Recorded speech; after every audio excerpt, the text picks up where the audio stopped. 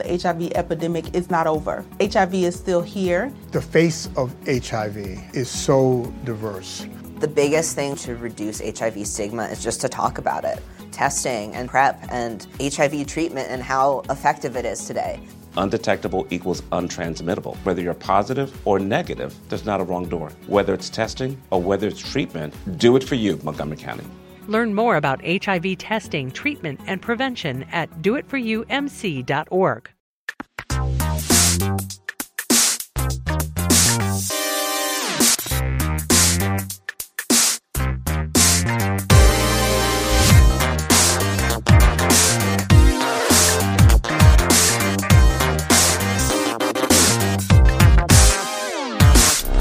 Saudações a todos e bem-vindos a mais uma edição do Mothership, o podcast de videogames e outras formas de entretenimento eletrônico do Overloader. Eu sou o seu anfitrião, Heitor de Paula, tô aqui com o Henrique Sampaio. Olá. E de volta depois da nossa ausência na semana passada. Sim. A minha voz ainda dá pra sentir que ela tá um pouco rouca no fundo? Talvez. Tá um pouquinho mais grave, eu acho. Mas eu tô bem. É só que eu acabei... Eu fui um idiota. Porque acho que mostrando como minha cabeça tá cagada, e eu imagino que muita gente ouvindo a gente deve já ter experienciado a mesma coisa, que foi, quando eu fiquei doente semana passada, eu só tinha um sentimento. Culpa de que eu não tava conseguindo trabalhar. Isso daí é um mal da sociedade. Sim, mas E aí o que aconteceu? No fim de semana, como eu não consegui fazer nada direito na quinta, na sexta deu pra fazer a transmissão, pelo menos. No fim de semana eu quis compensar. E aí eu trabalhei no sábado e domingo. E daí você ficou doente de novo. Óbvio. Eu trabalhei mal, porque eu não tava conseguindo fazer coisa direito, era sábado e domingo. E aí segunda-feira eu tava uma bosta de novo. Então você tem uma coisa assim, com comida de... isso aqui não tá estragado. Comeu e passa mal depois. Tem uma coisa com... obsessão com como posso dizer, tipo, padrões de comportamento relacionados ao trabalho. Porque daí... Tipo, se você tá doente, você não deve trabalhar, porque o seu corpo precisa se recuperar. Se você tenta compensar isso no momento que você coisas não... que eu queria terminar. Eu entendo, mas as pessoas precisam entender que não é assim que funciona. Né? Não, pior de tudo é que eu acho que as pessoas todas entendem. Não tem ninguém cobrando, dizendo, não, vai se fuder, termina essa coisa, não importa se tá doente, eu pago, apoia-se. A minha cabeça não funciona assim. Aí segunda-feira, foi o dia que eu falei, ok, eu acho que hoje... eu preciso de fato não fazer nada. Aí terça eu já tava melhor.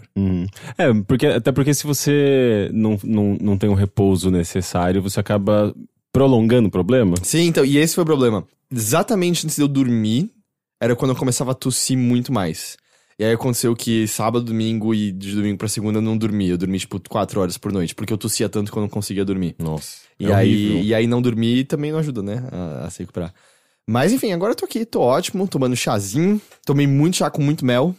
Porque eu acho que era isso que eu tinha que fazer, não sei. Não sei, chá com mel geralmente dá uma aliviada em alguns sintomas, eu acho que mais relacionados à garganta, né? Gengibre. Que era a pior parte. Porque parecia que pegaram uma lixa e esfregaram na minha garganta inteira por dentro. Sim. Mas agora eu tô ótimo, tô 100%, zero bala, perfeito pra poder encarar um mundo feliz, contente. Que bom. Que bom. E como é que foi a sua palestra? Foi boa? Foi legal. Eu tô inclusive pensando em maneiras de estender até um pouco dessa minha pesquisa, que eu fiquei bastante tempo, assim, pesquisando coisas relacionadas a jogos, guerra e militarismo, né? Eu encontrei coisas muito legais, sabe? Tipo, umas histórias muito fantásticas. Eu acho que eu cheguei a comentar sobre uma delas do Kriegspiel no episódio passado. Sim. Mas eu comecei a encontrar umas pontes que eu nunca tinha visto, sabe? Tipo, relacionando videogames atuais com o desenvolvimento de jogos historicamente, sabe? Ao longo da história da humanidade, assim, tipo, e coisas muito próximas, sabe? Tipo, dá pra perceber como a gente tem uma base muito antiga, sabe? Não existe o argumento de que o tipo de proeza física celebrada lá na primeira versão das Olimpíadas na Grécia Antiga são basicamente as coisas que eram bem vistas num caçador? Não tem um lance assim? Sim, porque o o ser humano, ele tinha uma chance muito maior de sobrevivência. Se você consegue pegar sua comida. Se ele se mantesse sempre atento, né, reflexo, se ele se mantesse sempre fisicamente preparado para um combate. Então, para isso ele precisava treinar. Ele precisava... sei lá, e as brincadeiras envolviam muito dessas habilidades, de sobrevivência, né? Você parece um predador e você é mais rápido do que a pessoa do seu lado, você vai talvez viver mais um dia pra poder procriar aquela outra pessoa. Sim, certamente. E jogos meio que são uma forma de unir o útil ao agradável, sabe? Tipo, de você treinar uma coisa que é muito importante pra sua sobrevivência, ao mesmo tempo sentindo prazer nisso, porque seu corpo tá te recompensando por você fazer uma coisa que é importante pra sua sobrevivência. Sim, sim. Então, jogos estão muito atrelados a própria... a questões instintivas mesmo, nossas, né? E isso tem implicações na história, tem implicações no comportamento humano, enquanto indivíduo, enquanto sociedade, sabe? Então é muito legal começar a pensar nisso e ver como os videogames estão relacionados a tudo isso, e ao mesmo tempo como videogames estão desconstruindo isso muito aos poucos, né? Porque videogame é a evolução dos jogos, assim, a partir do momento que você tem a linguagem digital e você tem tantas pessoas pensando em videogames de uma maneira tão mais ampla, você começa a ver uma desconstrução. É só com videogame que a gente cria a noção de jogo que pode ser enfrentado, vamos dizer, que o nosso oponente é a própria ideia do jogo em si? Antes disso, é sempre um outro oponente humano? Você tem pouquíssimos jogos na história em que você tem um jogo feito para um único jogador. Tipo, Paciência, sabe? Paciência é um exemplo. Fora isso, você quase não tem, assim, exemplos de jogos para uma única pessoa. Sempre é um tipo de conflito entre duas ou mais pessoas, ou duas ou mais equipes. Então é curioso mesmo perceber como o videogame, logo no começo, né? Ele já começa a oferecer esse tipo de experiência no qual você tá... Ainda assim, existe o conflito, é a base, né? Tipo, existe o desafio a ser superado. Exato, tem um desafio, é como se fosse uma competição contra o tempo, contra uma inteligência artificial, contra o seu próprio recorde. Mas isso começa a ser desconstruído a partir daí, né? Mas é bem legal, assim, eu tô elaborando algumas outras coisas pra tentar... Eu não sei exatamente como que eu vou... Aliás, qual modelo, qual plataforma, se vai ser um conteúdo em vídeo, se vai ser matéria, mas eu tô pensando em alguma coisa com base nessas pesquisas. Entendi, legal. E a gente acabou nunca conversando no podcast, porque rolou de não ter o da semana passada, eu falei só um pouquinho no Notícia Nove Mãe, mas a festa foi muito legal. Foi muito legal. A festa foi muito legal. Tudo foi mais sucesso do que eu achei que seria. As pessoas gostaram muito das canecas. Sim, foi uma surpresa, né? Em transmissões vi outras pessoas já perguntando se vai rolar mais. A gente vai ter uma reunião em breve até pra conversar sobre isso, porque ficou claro que há uma demanda, que há interesse. E ficaram muito legais as canecas, né? Eu achei que a impressão ficou muito bonitinha. Sim. E eu gostei muito da ideia de vender café na festa. Eu bebi, tipo, como uma pessoa que não tem mais bebido praticamente, eu tomei café no meio da festa e foi ótimo. Deu a energia que eu precisava ali de tarde pra continuar conversando. Sim, deu muito certo. Foi uma iniciativa do Bruno, meu namorado. E ficou muito claro, assim, tipo, que poderia dar certo, sabe? Ele falou, não, a gente faz desse jeito. Ele começou a me mostrar algumas, tipo, impressões mesmo, sabe? Tipo, de alguns lugares onde ele testou. E eu falei, nossa, ficou bonito mesmo. E o preço é ok. E daí a gente meio que tem... Eu postei um dia, o outro anterior. E ficou muito claro, assim, como as pessoas tinham interesse naquilo, sabe? Não ia ser um prejuízo. Eu fiquei feliz por isso, sabe? A gente pode, de fato, pensar em uma maneira de vender agora também para pessoas de outros estados, usando talvez até redes sociais, não precisa necessariamente de uma loja, né? E, bom, a gente espera que todo mundo tenha curtido. A gente espera que quem não foi, a gente possa ver vocês numa próxima. Gabriéis, os dois Gabriéis com quem eu conversei, que eu lembro que eram duas pessoas que era a primeira vez que eles estavam indo na festa, era o Gabriel e o Gabriel. Eu espero que vocês tenham conseguido conversar com as pessoas, porque no começo da festa eu fui trocar ideia com eles, apresentei outras pessoas na festa, acabei não os vendo posteriormente, então espero que vocês tenham achado. Um deles até me falou de um anime que eu fiquei curioso, mas não lembro o nome, que a descrição foi muito boa, que é basicamente um anime que tem a mesma premissa de Dois Filhos de Francisco.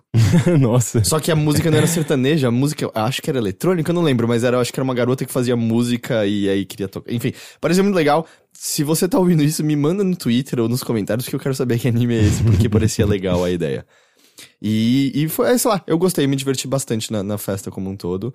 Acho que só um capote na madeira dessa vez. Gente, nossa, eu fiquei tão preocupado nessa hora. Nas outras teve mais de um capote, dessa vez eu acho que só foi um capote. É que esse daí compensou por todos os outros, né? Mas eu sei que ele tava bem depois do capote. Eu sei que tava, porque eu conversei com ele até ele ir embora, ele tava bem. O capote não teve sequelas até onde eu percebi. Aí que pra quem nunca foi, tem uma base de madeira onde tem a cobertura na área, que é um degrau meio difícil de ver mesmo. E já teve anos passados que pessoas tomaram... O Bruno Isidro, que já participou desse podcast algumas vezes, eu me lembro de uma vez muito boa, que ele tava descendo aquele corredor e todo mundo berrou, Bruno, degrau! E foi só o tempo dele falar, oi, pum! E ele... É que é uma rampinha, né? É uma descidinha ali. É difícil ver aquele degrau. Você precisava colocar alguma coisa... Uma rampinha mesmo, tipo uma contra-rampa, né? Fica aqui a dica, Leandro. Mas dessa vez só um capote, então já melhorias. Foi recorde de crianças nessa festa do Overloader. No começo, tipo, tinham crianças brincando umas com as outras ali. É uma festa acolhedora pros seus filhos, então se você tem filhos, não é motivo pra não levar. Sim, uma festa inclusiva, inclusive como é à tarde, é um rolê legal pra você levar seu filho, ou, sei lá, sobrinho, sobrinha. Foi, acho que... Eu conversei com muitas pessoas que deram uma passadinha e eu preciso sair agora que eu vou assistir Vingadores Ultimato. Porque era basicamente o fim de semana da estreia, né? Eu acho que sim, tinha bastante gente, inclusive, ou indo ou voltando do cinema, ou pessoas que não foram porque foi no fim de semana do Vingadores. E foi até engraçado que no começo, quando tava rolando rodas de conversa, era tipo... Tá liberado o spoiler aqui, tá liberado. Aí tava todo mundo falando de spoiler, aí chegava uma pessoa e... spoiler de Vingadores. Ok, tchau, gente, eu volto depois aqui. Com muito medo de não estragar o filme pra outras pessoas. Mas enfim, muito obrigado a todo mundo que foi. E a gente espera ver vocês de novo numa próxima, que deve rolar no aniversário do Overloader lá em setembro mesmo, Setembro. Né? Mas foi muito legal. Antes da gente entrar em videogames em si, eu só quero aqui fazer um outro agradecimento. Agradecimento específico ao Leonardo Gaudio e ao Pablo Erhard. Eu não sei como pronunciar o sobrenome dele. Erhard, alguma coisa assim. Que são nossos apoiadores no apoia.se/overloader. Caso você não saiba...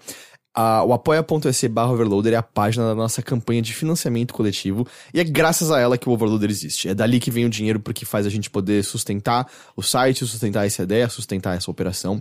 Então se você gosta desse podcast, se você gosta das nossas transmissões, se você gosta de outros conteúdos que a gente faz, acesse o apoia.se/overloader e se torne um dos nossos apoiadores. Qualquer quantia, R$3 por mês, algo que talvez não faça falta pra você, faz uma diferença absurda e enorme pra gente. Então, se você tem como contribuir, a gente pede que você entre lá, porque é muito, muito importante pra gente. Então, apoia.se/overloader.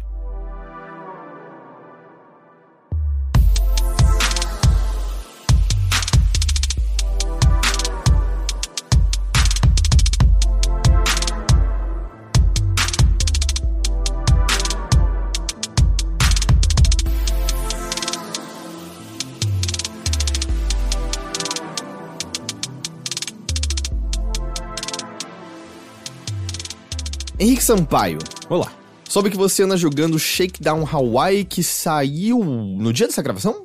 Eu acho que faz uns 2 dias. 2 dias, não foi no dia dessa gravação. Não. Eu sei que tem plataformas que ainda não receberam o jogo, se eu não me engano. Na verdade, não. O Xbox não recebeu porque os desenvolvedores não têm dev kits pra fazer a versão de Xbox. Mas basicamente as versões que foram anunciadas já saíram, sim. Entendi. Shakedown Hawaii, continuação de Retro City Rampage. Uma continuação naquela, né? É o mesmo desenvolvedor e não é meio que a mesma ideia? Você anda lá de cima da cidade, só que dessa vez é 16-bit em vez de 8-bit? Mais ou menos. Mas assim, é meio que a mesma premissa. Que, por sua vez, é meio que um GTA com gráficos... Um GTA miniaturizado, digamos assim. Meio como os primeiros eram, né? O primeiro... Sim, no caso, o primeiro e o segundo GTA, né? De 96, 98. Meio que sim, mas ainda assim eu sinto que... um pouco diferente. Eu não cheguei a jogar o Retro Rampage. Você jogou, né? Joguei. Eu nunca gostei muito daquele jogo. Eu achava o gameplay um pouco repetitivo e o humor nunca bateu com o meu. Eu achava um pouco só referência demais e as punchlines não me pegavam. Eu não sou muito fã daquele jogo. Sei. Talvez você não vá gostar muito do Shakedown Hawaii, porque eu mesmo não tô gostando muito, na verdade. Eu tô com umas 2 horas e meia e eu tô achando um tédio só, sabe?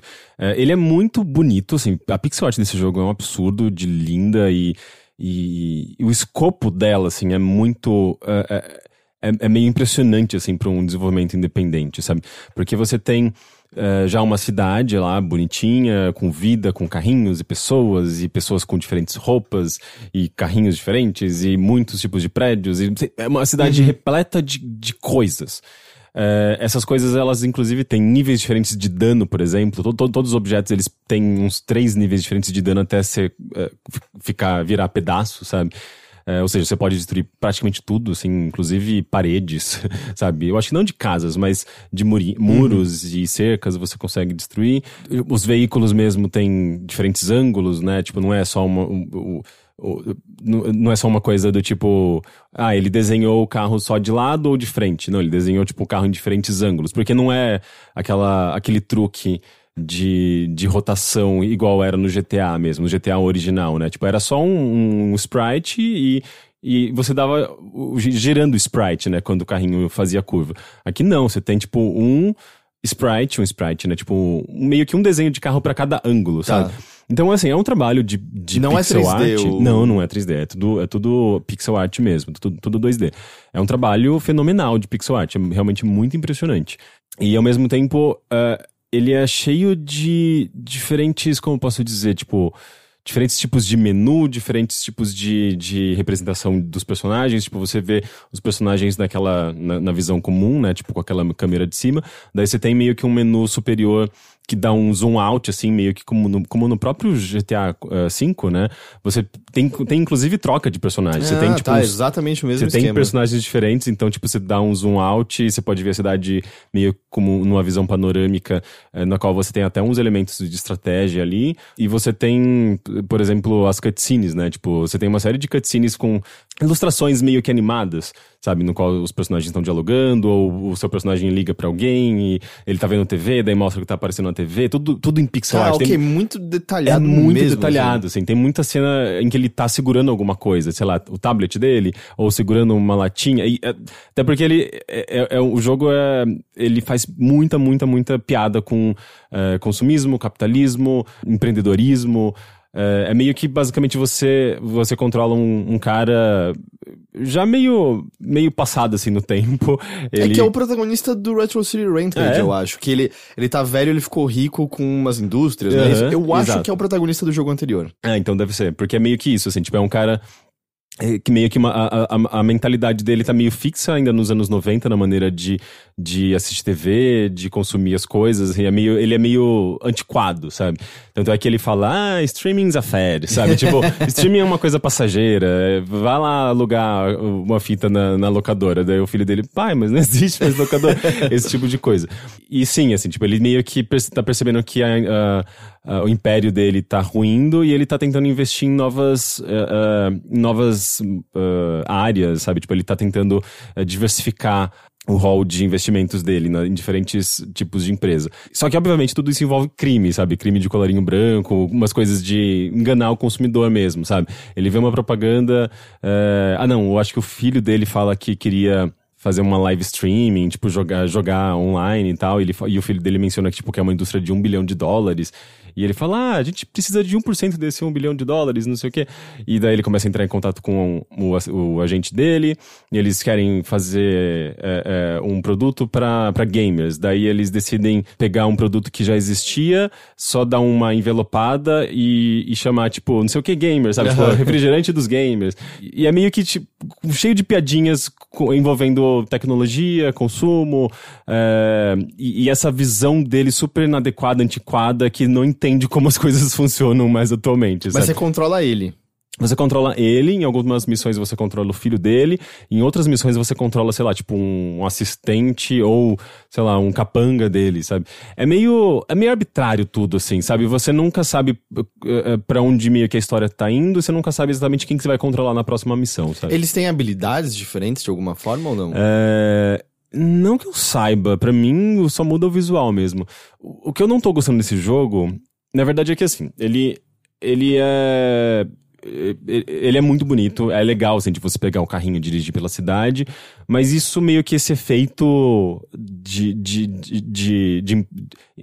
o fator impressionante dele passa muito rápido, sabe? De repente, você só tá ali na cidade jogando mais um GTA, sabe? Tipo, GTA é roubar um carro e sair atropelando pessoas na rua é um negócio que já é velho há muito tempo. Era o que eu sentia do primeiro, as missões eram todas meio iguais, dirige até ali, atira ou atropela e é isso, não mudava até porque muito. o primeiro, ele começou a ser desenvolvido em 2003, se eu não me engano, assim, é um negócio, é um cara que tava desenvolvendo esse jogo há muito tempo, então...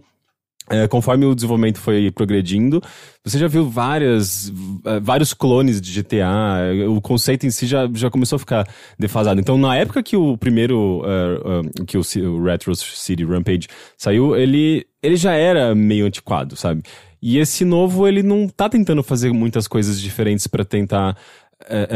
apresentar alguma coisa nova pra tentar fugir desse limbo estranho no qual ele se encontra, sabe? Tipo, ele é, de certa forma, só um clone de GTA como qualquer outro. É engraçado que o jogo em si quase que cai na mesma armadilha da personalidade do protagonista, de estar preso num passado.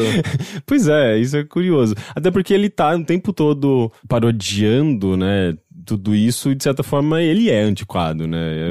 Ele não tem nenhum twist guardado em nenhum momento. Não que eu tenha percebido. A única coisa, assim, de mais diferente que ele possui é que ele tem esse elemento mais estratégico, como o que eu falei antes, é que meio que também não é novidade. O Godfather é um jogo de 2003, 2004 já fazia isso, mais ou menos. É meio que você tem diferentes prédios na cidade que você pode comprar e o lucro da empresa que você estabelece nesses prédios começa a somar pra você. Mas até o GTA tinha isso. Você comprava casas e elas geravam dinheiro de tempo em tempo. Pois é, meio que isso. É a mesma coisa. É quase que um elemento meio clicker, assim, tipo, de você ver o seu dinheiro crescendo cada vez mais. O lance é que eu não senti necessidade alguma de usar isso, sabe? Tipo, de comprar as casas. Eu simplesmente comprava quando a missão meio que pedia, sabe? O que você usa dinheiro nesse jogo? Você pode fazer uma série de coisas, sei lá, tipo, desde trocar coisas que todo mundo já viu em GTA, sabe? Tipo, mudar a cor do seu carro, comprar uma roupinha, mas nada disso importa, sabe? Eu sinto até que o jogo não tem dificuldade, assim, tipo, você, por exemplo, tem que ir de um ponto pro outro. Que as missões são todas assim, vai de um ponto pro outro, chega nesse ponto, quebra umas coisas, mata alguém, não sei o que, e pega o carro e volta pra um outro ponto, sabe? Todas as missões são basicamente isso. Eu não vejo dificuldade alguma de navegar de um ponto pro outro, chega no local onde tem algum tipo de ação, se é que tem ação, porque tem algumas missões que são, tipo, vai até ali, conversa com alguém e a missão acabou. Sabe? É tipo Days Gone. E quando tem alguma ação, eu sinto que se eu falho, por exemplo, e eu morro, o negócio já recomeçou ali mesmo, às vezes recomeçou até com um checkpoint, assim, generoso até demais, sabe? Tipo, morri naquele ponto, ele já me colocou ali mesmo como se eu não tivesse morrido, praticamente, sabe? E meio que não tem escolha, não tem decisão, não tem nada, assim. Você usa a arma que tiver na sua mão, destrói as coisas ali, pega uns coraçõezinhos que pipocam num cantinho outro, umas moedinhas, e é isso, assim, tipo... Parece que nada tem valor nesse jogo, sabe? Tipo, munição não tem valor nenhum porque tem de monte, ou mesmo se você não tiver uma arma, você dá uns socos no bonequinho lá, ele não vai conseguir te atacar.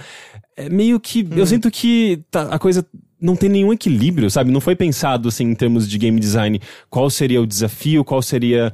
Por que aquele tipo de desafio é interessante? Eu sinto que é tudo meio jogado ali, sabe? Agora você vai enfrentar 20 inimigos e eles vão atirar em você e tudo vai se destruir porque, tipo, é legal, tudo vai virar um monte de destroço pelo cenário. E tipo, existe um valor técnico, digamos, nisso tudo, até porque, de novo, é um jogo bonito, mas em termos de game design, não tem... Pra mim é nulo, Pra sabe? mim parece que eu queria um tycoon nessa cidade, pelo que você tá falando, assim. Porque parece visualmente ver as pessoinhas andando e televisõezinhas ligadas. Parece muito... eu quero meio que, sabe, ser Deus olhando essas janelinhas e as pessoas. Ou sei lá, mesmo ele, já que o fator destruição dele é uma coisa visualmente impressionante, pelo menos, que fosse, sei lá, um tycoon de destruição, sabe? Tipo, você tem uma demolidora, você tem que... Não sei, assim, mas eles estão repetindo uma fórmula que já é velha há algum tempo, sem trazer nada de novo, de fato, sabe? E repetindo de uma maneira muito literal, sabe? Pega o carro, sabe? Passa de um lugar pro outro. conversa com pessoa X, geralmente uma pessoa inescrupulosa, sabe, que vai cometer algum tipo de crime, até na temática não é nada original, sabe? Por mais que tenha uma piadinha ou outra engraçada, tenha algumas coisas interessantes, ainda assim, GTA é exatamente isso, sabe? Então eu sinto que ele não tá indo... Ele tá meio que patinando no mesmo lugar, sabe? Ele começa num ponto e termina no mesmo ponto. Ele ainda é atochado de referência, porque no outro era... O tempo todo era De Volta ao Futuro, Donkey Kong, sei lá, filme e tal, era o tempo todo. Eu acho que talvez tenha menos. Eu acho que ele, na verdade, o que ele faz é brincar com tecnologias e tipos de produtos, assim, que a gente usa no dia a dia, né? Como eu mencionei, ele brinca com streamings, com live stream, sabe? Tipo, a pessoa fazer uma live pela internet, com coisas, digamos, de tecnologia do cotidiano atual, sabe? Mas em relação a, tipo, cultura pop, assim, eu acho que menos. Entendi. Então, não sei, eu não tô gostando, assim. Daí eu tenho um modo de desafios lá, uns desafios bem arcadezinho, sabe? Tipo, pra você... mate 20 policiais em menos de 1 minuto, sabe? Daí você ganha umas medalhas, assim, negócio que eu não vi nenhuma razão em cumprir. Eu não sei, assim, eu tô com 2 horas, eu fiz o quê? Tipo, umas 20 missões de 130. E eu sinto que o jogo não tá indo pra frente, de maneira... Sabe, eu não vi, digamos, muita história, eu vi missões... Que praticamente não se conectam, assim, em termos de narrativa. Days Gone. E eu não tô vendo nenhum tipo de nada progressão. Mudou mecanicamente, Exato. Nada... Então na verdade, ele até tá te ensinando umas coisinhas ou outras, sabe? Tipo, você pode pintar o seu carro pra despistar do policial. É igual GTA. Tipo, porque eu nem quero... É um fator, ou... Não, assim, você pode sair atropelando todo mundo, você causa o maior caos, e daí, tipo, você... entra lá na portinha onde tem uma missão, pronto, já esqueceu. É tipo pica-pau, assim, sabe? Tipo, tudo que você fez, você desfaz em 2 segundos e meio que nada importa, sabe? Eu lembro daquele episódio que o pica-pau assassinou várias pessoas brutalmente, mas aí ele chegou, encontrou tira-pluma e ficou tudo certo, a polícia esqueceu. Então, não sei, ao mesmo tempo que eu acho que ele tem um valor... ele é bastante impressionante, sabe? Tipo, na maneira como ele trata visual e a pixel art dele, isso é um negócio realmente bem, bem legal. Parece que ele desperdiça tudo isso num jogo sem alma, sabe? Que pena. Você falou que não tá disponível no Xbox One, você sabe todas as plataformas exatamente pra qual ele foi lançado? Ele saiu pro Switch, PlayStation 4, PS Vita. É verdade, ele é meio que a última coisa do Vita, Sim. assim. E PC. É curioso que ele também tinha sido anunciado originalmente pra Wii U, né? É um jogo que tava em desenvolvimento há algum tempo. Ou seja, o Vita oficialmente viveu mais que o Wii U. Isso já era oficial antes, mas... nossa, que louco que tá no Inclusive, Vita. eu tô jogando a versão da Epic Store. E no PC na Epic só. Eu acho que sim, porque no Steam, eu entrei aqui agora na página dele no Steam e tá to be TBD, né? Ou seja... o release date. Deve ter um tempo de exclusividade, Sim, alguma coisa. Provavelmente eles estão lançando por enquanto só lá e depois, eventualmente, pode chegar no Como Steam. tem sido o caso com muitos e muitos jogos, né? Entendi, então isso foi Shakedown Hawaii, né? Hawaii de Havaí. Então tá aí a não recomendação do... Eu particularmente não gostei. Entendi. Eu vou ver se eu jogo numa transmissão um pouco. Se bem que a gente não tem compartilhamento de conta da Epic, né? É verdade. Eu posso entrar na sua conta e jogar. Também pode. Pra pelo menos mostrar pras pessoas como é que ele é exatamente. Entendi.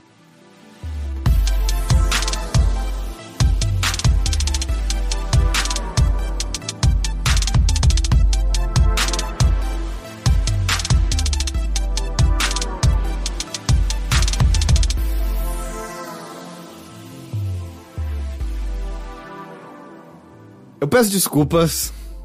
Eu preciso de 10 minutos pra limpar o meu sistema de Days Gone. Não, eu preciso. 1 hora não foi suficiente. Eu terminei da Days Gone. Tá. Eu joguei até o fim. Eu terminei. Isso muda as coisas. Eu sou um idiota. Eu continuei insistindo porque eu precisava entender. Não, tem que ter alguma coisa aqui. E não tinha nada lá. Mas assim... A esperança é a última que morre. Cara, as coisas...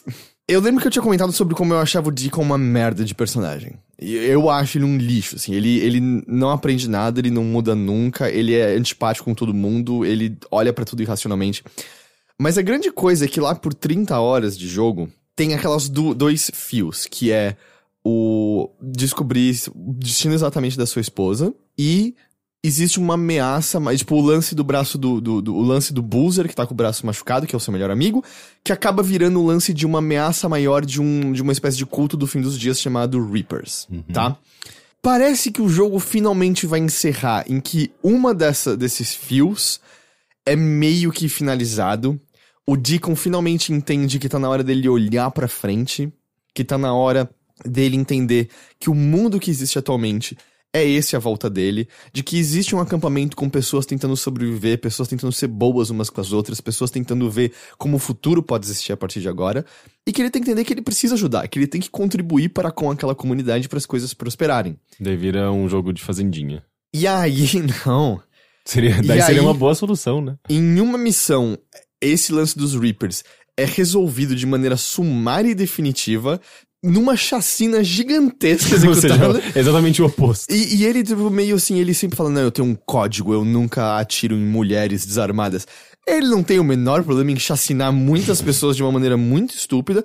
Tem uma luta de chefe que, literalmente, sem zoeira, durou aproximadamente 10 segundos pra encerrar. Nossa, que bom, né? E aí todo esse pedaço tá encerrado, e aí você fala, tá, então o jogo vai acabar aqui. E aí surge uma nova informação que faz com que todo o mínimo crescimento que o Deacon St. John tinha tido seja anulado, e você abre o segundo mapa do jogo. Em que você, tipo, encontra uma milícia e começa todo um novo arco de história. Como você teve coragem de continuar jogando isso depois? O segundo mapa é menor, ele dura, tipo, umas 10 horas no máximo. É menor, 10 horas. Eu fiz mais missão secundária do que eu deveria fazer, eu joguei umas 40 horas desse jogo. Calma que tem mais, tá? O que acontece? Lá pelas últimas 3 horas do jogo, ele finalmente abre a luta contra as hordas, que é o lance dos vários...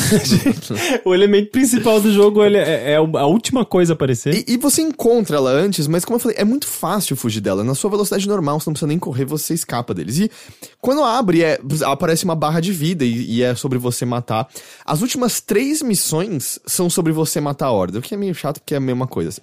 Só que o jogo abre, eu acho que provavelmente 30 ou mais hordas pelos mapas pra você lutar opcionalmente com elas, mas 3 são obrigatórias pra história seguir em frente. A essa altura do jogo, eu já tinha comprado quase todas as habilidades, eu já tinha com certeza comprado todas as habilidades que eu queria, só tinha sobrado umas que eram completamente inúteis, e até onde eu notei, a única recompensa por você fazer as hordas opcionais é a experiência, que te dá pontos de habilidade.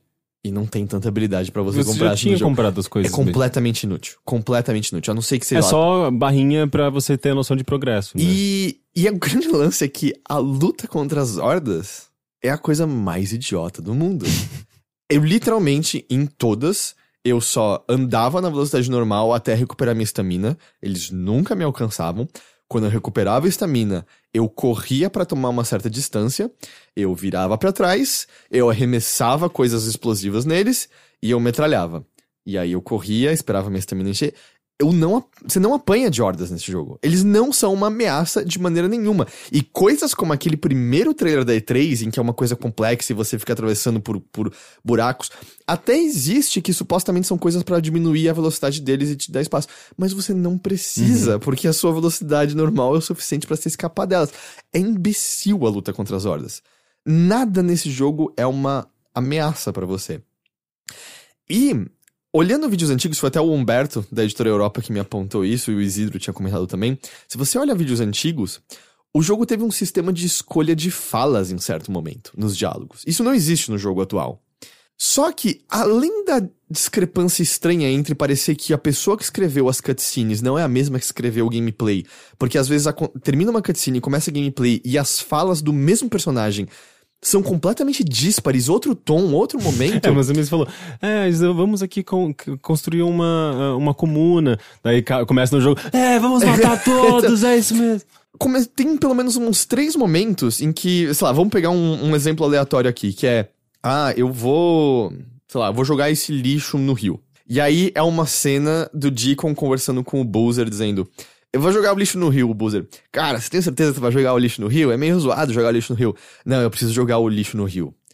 Corta a cena, tem praticamente o mesmo enquadramento, muito similar, só que em vez do Boozer ter uma outra personagem no acampamento, que é a Ricky, de quem se aproxima, e o Deacon falando, eu vou jogar o lixo no rio, ela, Deacon, pensa melhor, você vai realmente jogar o lixo no rio?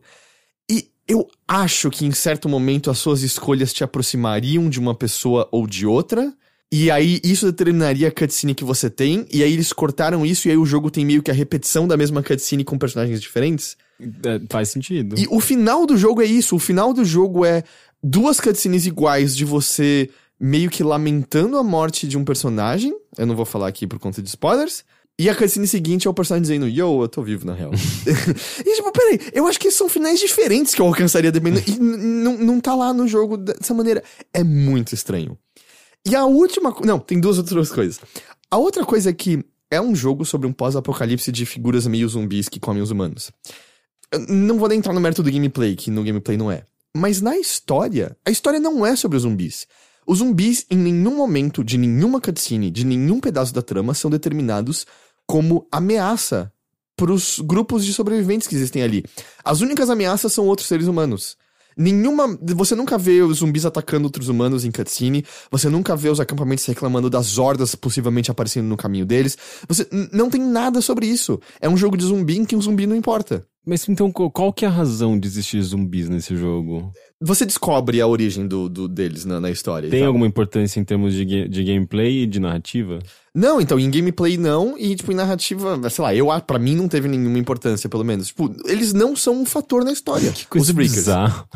Enfim, aí, sei lá, eu achei o jogo horrível, e voltando ao lance de que ele roda muito mal no PlayStation, muito, muito mal. Mas a cereja do bolo, nesse bolo que só é feito de cereja, é uma fala de uma missão. Lembra que eu tinha falado daquela lá já da gangue de motociclista, e ele falando dos membros? Então, eu acho que é uma missão até opcional. E foi um daqueles momentos que é só, jogo, por quê? Era só você não ter abordado esse assunto, ou abordado de qualquer outra maneira, de milhares de maneiras. Mas você resgata uma pessoa que foi raptada por uns seres humanos horríveis assassinos. Você resgata ele, e aí ele, quando você tá voltando pras motos pra voltar pro acampamento, ele pergunta, Deacon, por que as coisas têm que ser assim? E o Deacon, assim como ele, sabe, o mundo já tá uma merda, a gente tem só miséria em todo canto, por que seres humanos estão sendo violentos uns com os outros? E a resposta do Deacon é, cara, eu vou te dizer o seguinte, antes de toda essa merda acontecer, antes dos freakers aparecerem, a população carcerária dos Estados Unidos era de pouco mais de 3 milhões de pessoas.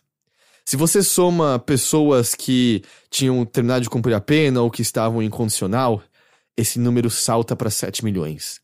E isso porque a gente não tá nem falando das pessoas que nunca foram pegas. Se antes disso tudo acontecer, essas pessoas já não obedeciam à lei, o que você tem que se questionar é, como é que as coisas não estavam assim antes? Qual que é a necessidade dele enfiar isso no... De todas as alternativas dele dizer o humano tem uma natureza horrível, ele resolveu pegar dados carcerários dos Estados Unidos, que é um ponto de contenda enorme, porque lá é uma indústria, porque a gente sabe do viés que faz com que pessoas negras e outras minorias sejam presas numa quantidade muito maior do que pessoas brancas ou pessoas com dinheiro, e a gente sabe da quantidade de pessoas que são presas por crimes que basicamente não são crimes, como ter um punhado de gramas de maconha ou ter colocado o filho numa escola de outro município porque lá era melhor. E o jogo equipara toda a população carcerária com psicopatas assassinos zumbis. E diz que é tipo, não, o que você tem que questionar é como é que essas pessoas não estavam assassinando todos nós antes. Jogo, você só podia não ter falado nada. Quando rolou essa cena, eu parei e falei, não, eu ouvi errado. E aí eu fui procurar no YouTube, eu não ouvi errado, é exatamente isso. Eu não consigo acreditar que alguém escreveu isso e aí as pessoas... Não, tá bom, coloca é isso que eu no acho jogo que aqui, as pessoas talvez não estão pensando na implicação que essa fala pode ter, cara, sabe? mas então você não devia ser um escritor. Exato, é um escritor pobre, assim, tipo, que faz um trabalho muito raso e que não tá pensando em termos de significado, assim, tipo, é pensar, tipo, de uma maneira muito literal, muito, não sei, assim, tipo, um pensamento realmente bem limitado. Muito, sabe?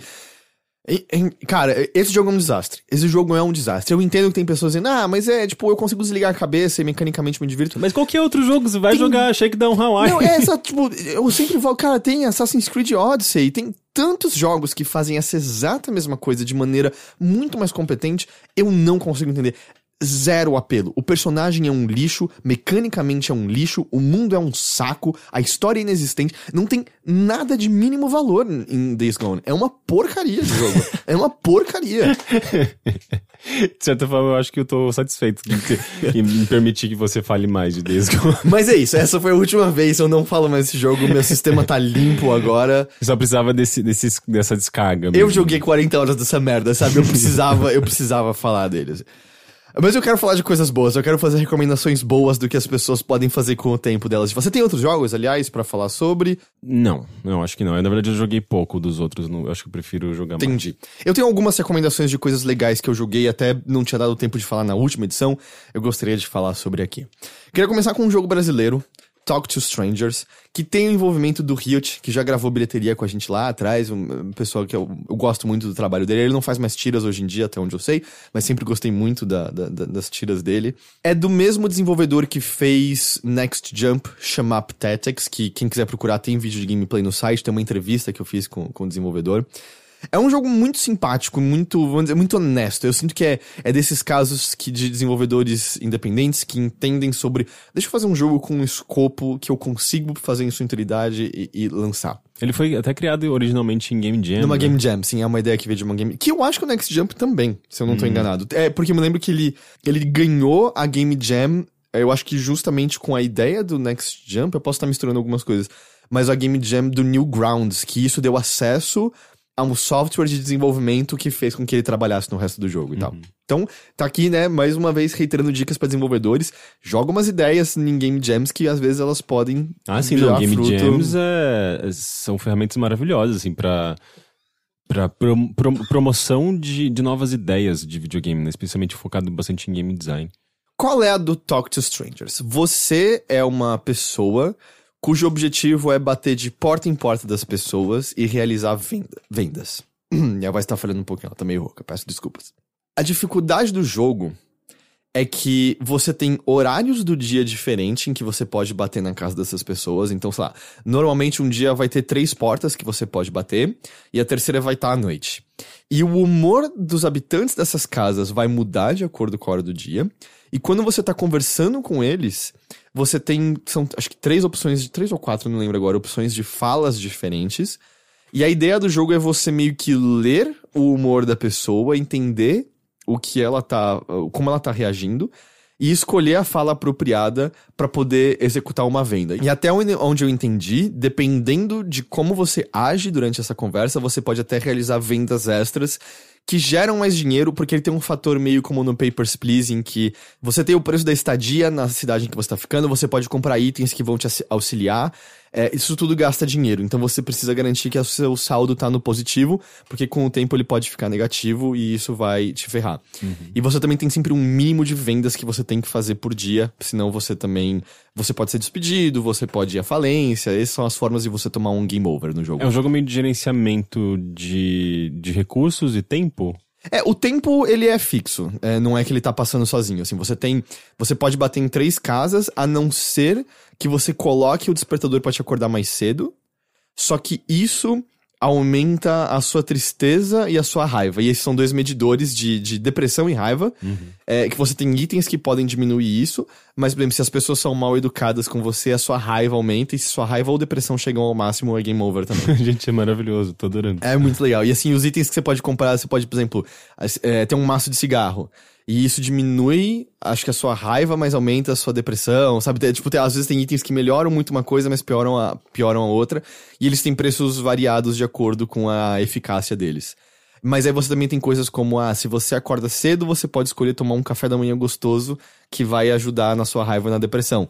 Mas isso custa dinheiro, então você quer ter dinheiro adicional. E ele é um jogo bastante sobre você vai ter que falhar pra aprender. Tem conversas que, até onde eu percebi, não é intuitivo você entender qual é a resposta. É meio que você dá uma resposta, ouvir uma resposta engraçada, porque o jogo é engraçado, eu ri jogando ele. Como o jogo é brasileiro, ele tá muito bem escrito em português. Você dá umas risadas, mas você falha completamente. Só que, por mais que ele tenha um leve elemento de roguelike, já que você falha e tem que meio que recomeçar com a mesma casa, mesmas vizinhanças, o próprio personagem tem um caderno no qual ele faz anotações. Então ele, por exemplo, anota... nessa casa tem uma velhinha que ela é fácil de você convencer. Ou, nessa casa todo mundo é mais generoso à noite. Então você tem essas anotações de playthrough em playthrough. Então você vai aprendendo. Apesar que também eu acho que é uma tática totalmente válida você, como jogador, fazer suas anotações próprias. Apesar que isso talvez possa até facilitar um pouco demais, dependendo de alguns casos. Mas então o lance não tem como você saber de antemão como que as pessoas vão reagir e quais são as respostas certas. Então você precisa jogar várias vezes pra ir meio que preenchendo esse diário e usando essas informações ao seu benefício, é isso? Sim, pelo menos eu acho que não tem como você determinar. Porque tem às vezes umas que você fala, isso aqui vai ser bem educado. Por exemplo, tem uma casa rica.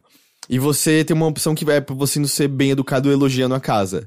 E o cara vira e fala, tipo, eu sei que é uma boa casa, e fecha. Porque a personalidade desse cara é que ele é um homem de negócios e ele quer ser desafiado. Se você só elogia o dinheiro dele, é só meio, eu sei que eu tenho dinheiro, então dane-se você.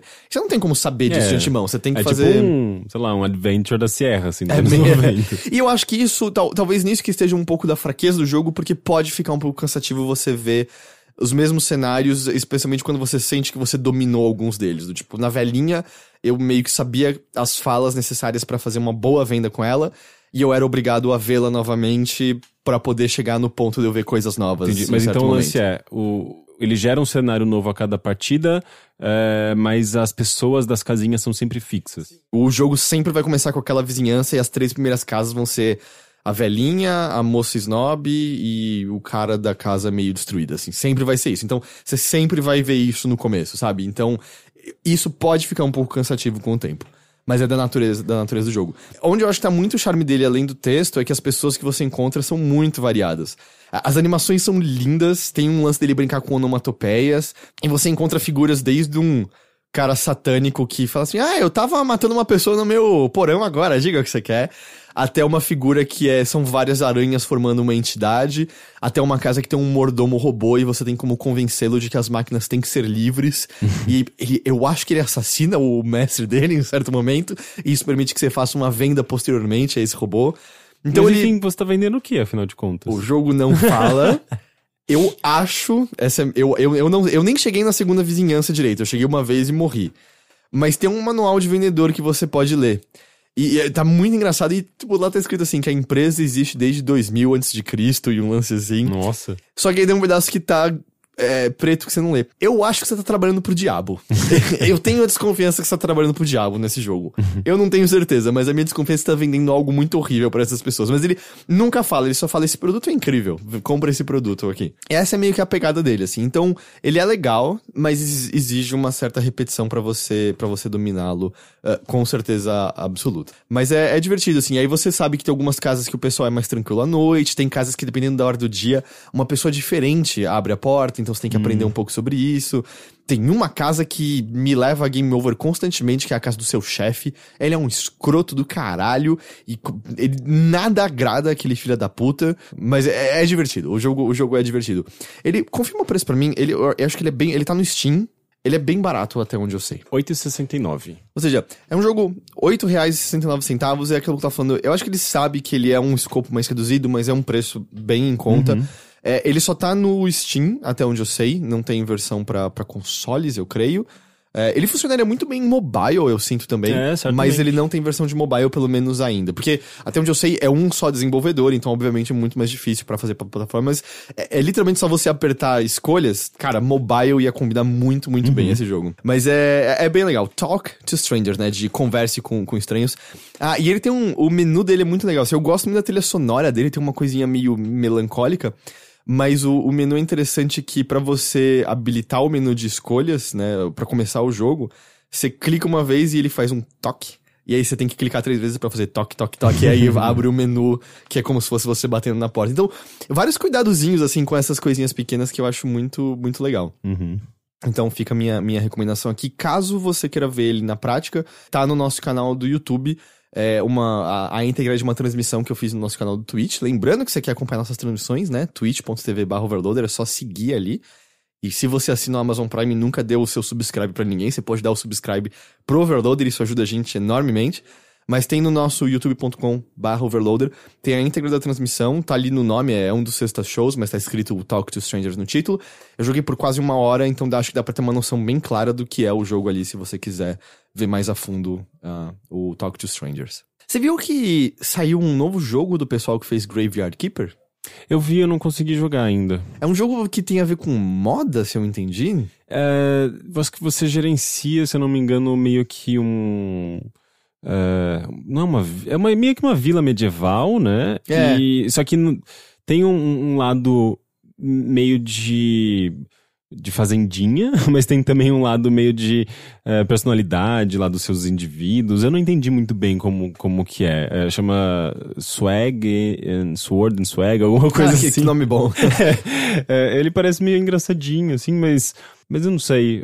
Você tá traumatizado com eu gosto de Graveyard Keeper. Você gosta de Graveyard Keeper? Mas, eu gosto e desgosto, né? Porque, tipo, eu acho que ele me fez jogar aquele jogo porque umas 80 horas e eu sinto que 40 dessas horas foram uma sensação de trabalho.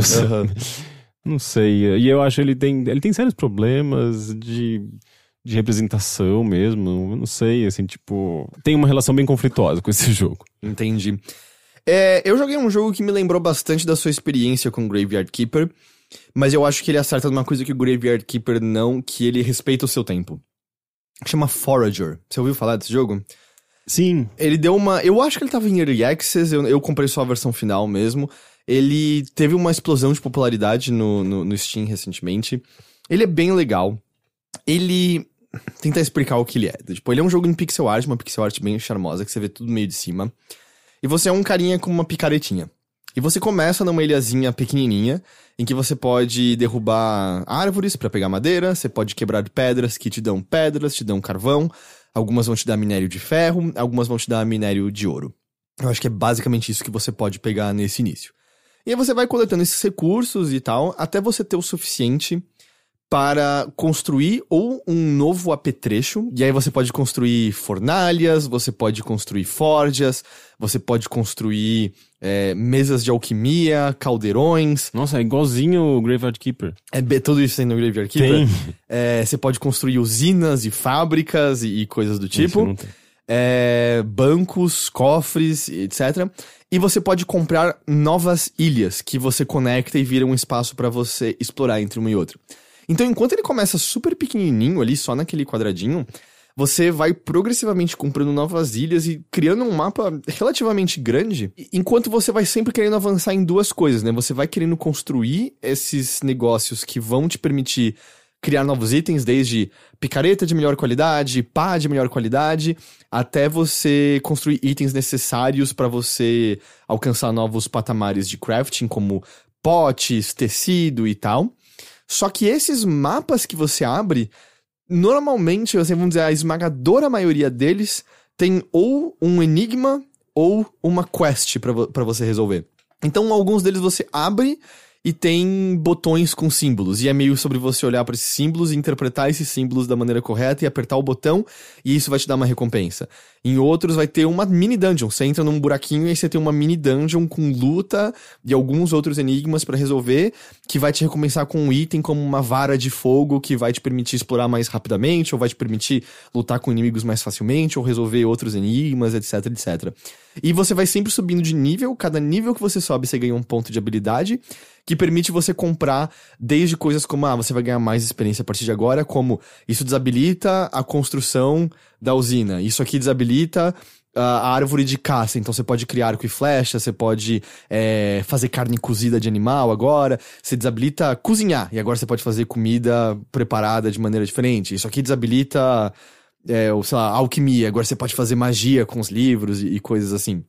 Onde eu acho que ele acerta é que você tem a experiência completa do jogo com umas 12 horas. Então você tá muito rapidamente abrindo novas coisas. Porque eu lembro que o que você falou de Graveyard Keeper era que em muitos momentos demora demais pra você chegar em alguma coisa. Assim, você almeja que você quer chegar no ponto X, mas pra chegar no ponto X você precisa fazer Y. Pra fazer o Y você precisa fazer A e B. Pra fazer A você precisa fazer C. E pra fazer B você precisa fazer D. Sim. E ele não, como ele é muito mais reduzido nesse sentido, você às vezes tem algumas coisas que vão precisar de alguns passos. Mas é rápido de você chegar lá. Ele tem Você 4... consegue automatizar alguns processos? Alguns, sim, porque eventualmente você compra, por exemplo, uma espécie de... É como se fosse um poste lá, que você, por exemplo, coloca do lado de recursos e ele sozinho destrói pedras e árvores e coleta o recurso pra você automaticamente. Então você automatiza e eventualmente você melhora seus itens de uma maneira que você clica num lugar e você basicamente colhe os recursos da ilha inteira de uma vez, assim, sabe? No final do jogo você tá varrendo todos os mapas de uma maneira absurda. Tem momentos que eu gostaria que algumas coisas fossem mais aceleradas, porque você não tem muito como prever a importância de certos itens. Do tipo, é um dos primeiros inimiguinhos que aparece no mapa, é uma gosma, que ele dá uma geleia quando você mata ele. Nossa, é igualzinho. É igualzinho. E essa geleia é necessária pra alguns itens importantes lá na frente, e até onde eu notei, pode ser que eu tenha comido mosca em alguma coisa, a única coisa que te dá geleia é essa gosma. E às vezes acontece de não nascer o gosma de novo no mapa. E aí você tem que ficar esperando ou quebrando itens, quebrando objetos no cenário pra gosmas nascerem. E aí nessas horas eu sinto que eu queria que o jogo tivesse uma maneira de acelerar esse processo. E você não pode comprar? Eu não achei nenhuma maneira. De novo, pode ser que eu comi mosca de alguma maneira. Aconteceu também, eu vendia muito desses itens, porque eu queria dinheiro pra comprar mais ilhas. E eu achava, eu já fiz o que eu tinha que fazer com a gosma, porque, tipo, a primeira picareta que você constrói, tipo, a primeira melhoria de item que você faz é a versão gosma daqueles itens. E aí eu fiz todos e falei, acho que acabou a necessidade da gosma. E não, tinha uma necessidade bem importante lá na frente e eu não acumulei durante todo o jogo. Só que você não tem como prever isso, porque a gente tá falando, assim, coisas que eu fiz na primeira hora versus coisas que eu precisava na 10ª hora. Como é que eu ia saber que na 10ª hora eu precisaria daquele item novamente? Eu acho que assim, deixando muito claro, é um jogo de você meio que desliga o cérebro e as horas desaparecem na sua frente. É que você tem um monte de tarefinha prazerosa pra você fazer e você vai preenchendo essa listinha e outras tarefinhas vão entrando. E de certa forma o jogo deve ter alguns elementos ali que amaciam essa experiência, né? Com um visual bonitinho, musiquinhas agradáveis. Perfeito, exatamente. Então, tipo, o Graveyard Keeper era isso. E de vez em quando entravam umas historinhas meio bizarras que eu gostava, sabe? Eu queria ver o que ia acontecer em seguida. É que eu deixo esse aviso porque é um daqueles jogos que se você tinha umas coisas importantes pra fazer e de repente é pego por ele, dá pra ele causar aquela sensação de... Ai, nossa, o que eu fiz com o meu tempo exatamente aqui? Mas eu acho que ele tem seu momento. Como eu falei, eu tava meio doente, eu queria só meio ficar relaxado. Cara, foi o jogo perfeito pra isso. Eu botei um streaming na segunda tela, teve um tempo que eu ouvi podcast, teve um tempo que eu ouvi música, e eu só precisava meio que descansar. Então eu fiquei meio deitado, porque você joga basicamente só mouse e teclado ali de boa, clicando e andando, não precisa de nenhuma ação intensa. Então, era o que eu precisava. Eu precisava de umas horas me distraindo, relaxando, deixando o tempo passar. Você tava enganando sua mente... que eu tava conquistando que coisas. Que você tava progredindo, você tava produzindo muito. Mas por isso que eu digo que nessas situações, sabe? Cara, eu só quero me distrair um pouco. Ele é um jogo perfeito pra isso. Mas é daquele jogo, quando você termina, você fica... ok, eu terminei... Eu não absorvi muita coisa, porque não tem uma trama, não tem nenhum comentário sobre nada. É quase um clicker, de certa medida, assim. É mecânica por mecânica. Mas eu acho que tem o seu papel. Tem aquela hora que você só quer, tipo, eu não quero pensar em nada. Eu só preciso que essas horas passem nesse momento. Ele funciona muito bem pra isso. Tem alguns charmezinhos, como quando você liga o jogo, tem uma pixel art do desenvolvedor dizendo, eu me dediquei muito pra fazer esse jogo, espero que você goste. Na tela inicial, tem do lado do menu fanart da semana ou do dia, então ele fica atualizando e mudando fanarts que fizeram do jogo, ele coloca no menu principal ali. Mas deve parecer umas coisas bem feias às vezes. Eu só vi tipo umas duas. Mas dando crédito pra pessoa, eu acho legal essa maneira de estar dialogando com a comunidade. Você tá incentivando, né, a comunidade. Imagina, você entra no jogo, de repente tem você vê seu desenho. Eu acho... E sempre lembrando, o cara que... Ou eu não sei na verdade se é um cara ou se é uma mulher, mas que foi contratado pra fazer os designs realistas dos Pokémon em Pokémon no Detetive Pikachu, foi chamado por conta de fanarts realistas que ele fazia de Pokémon, que foi compartilhado na internet com o crédito dele. Então, assim, pode levar um trabalho esse tipo de coisa, né? Sim, nunca dá pra saber. Nunca dá pra saber. Por isso, lembre sempre, põe um crédito nas artes que vocês compartilham. eu só aviso porque eu sinto que é um jogo pra esse propósito muito específico. Assim, quero me distrair, quero botar um podcast que eu tô querendo ouvir, queria fazer alguma outra coisa enquanto eu ouço. Qualquer coisa dessa natureza, Forager, escreve Forager, é um jogo excelente pra esse tipo de coisa. Mas, fica aqui o aviso, porque se é aquele tipo de... Puta, eu preciso terminar, deixa eu só jogar meia horinha. Cara, me ouça, você não vai jogar só meia horinha. Essa porra tem 30 cenouras em 30 varas de pescar na sua frente, ele vai te pegar e você vai jogar mais do que meia horinha. Então só tô avisando pra você ter consciência disso. Porque... Bem, mas pelo menos são o quê? 12, 15 horas e não 80, né? Que é o caso do Graveyard Keeper. Exato, e é nisso que eu sinto, sabe? Eu joguei essas 12 horas, acabou. Eu nunca mais vou olhar pra esse jogo de novo, tô satisfeito, fiz tudo que tinha pra fazer ali, basicamente.